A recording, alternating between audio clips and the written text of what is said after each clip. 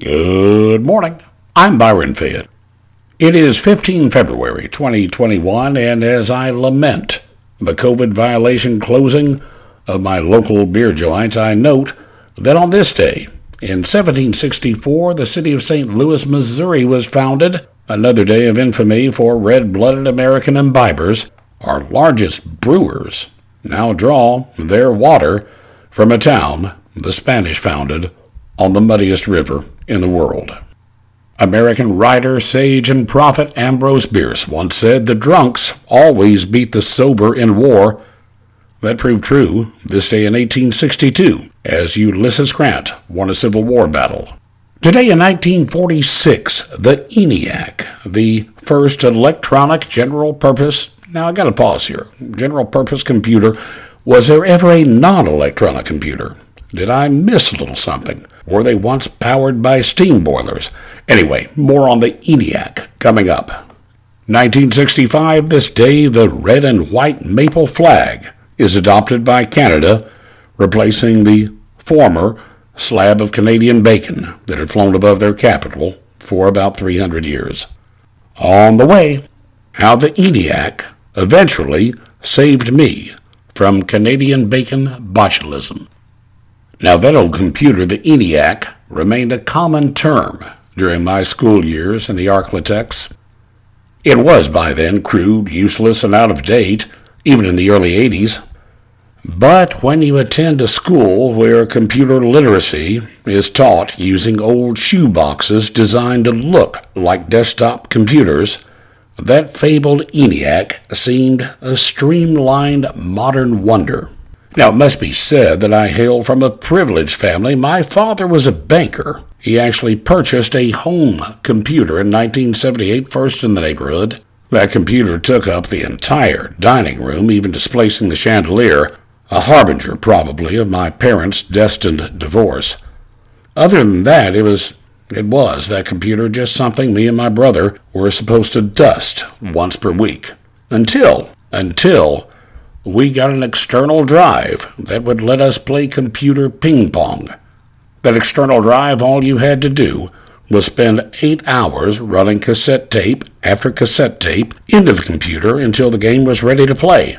If you started doing that at 8 in the morning, your friends could play for about an hour in the evening before they were called home for supper. It was so popular that, charging a nickel a game to our friends, my brother and I were able to purchase an actual Atari about 3 years later. I won't go into the Atari joys of Space Invaders, Costco Pac-Man, and that game where General Custer dodges arrows to copulate with a pretty Indian princess, and yes, that really was a game. I'll just say that computers, like, fortunately, American beer, evolved and improved over the decades.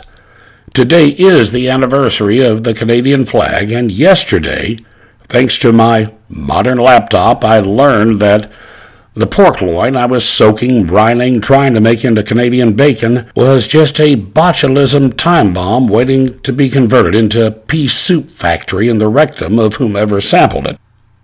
I'm grateful for computers, moments like these.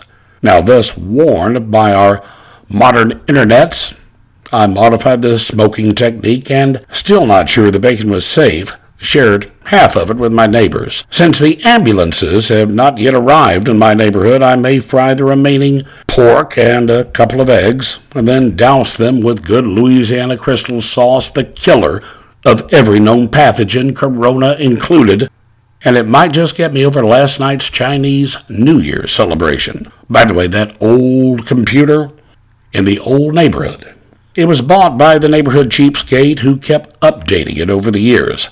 40 years of add-ons from cassette to floppy, basic motherboards, supplementary motherboards, black and white monitors to color to LCD, LCD back again, I don't know how that all goes, thermal printers to dot matrix to laser to jet, not particularly in that order. Now that guy, he made his single trailer home into a double, then a triple wide to accommodate the new hardware of advancing computer technology. He can now, I'm told, conduct a WhatsApp chat with about the same power draw they use to execute murderers a few miles away at the state pen in Angola, Louisiana. I'm Byron Fayette, reminding you to drink at home. It's cheaper, it's safer, and even a bad Saturday morning face down in your own toilet is better than a bar killing that sends you to sit an old Sparky Gertie in Angola.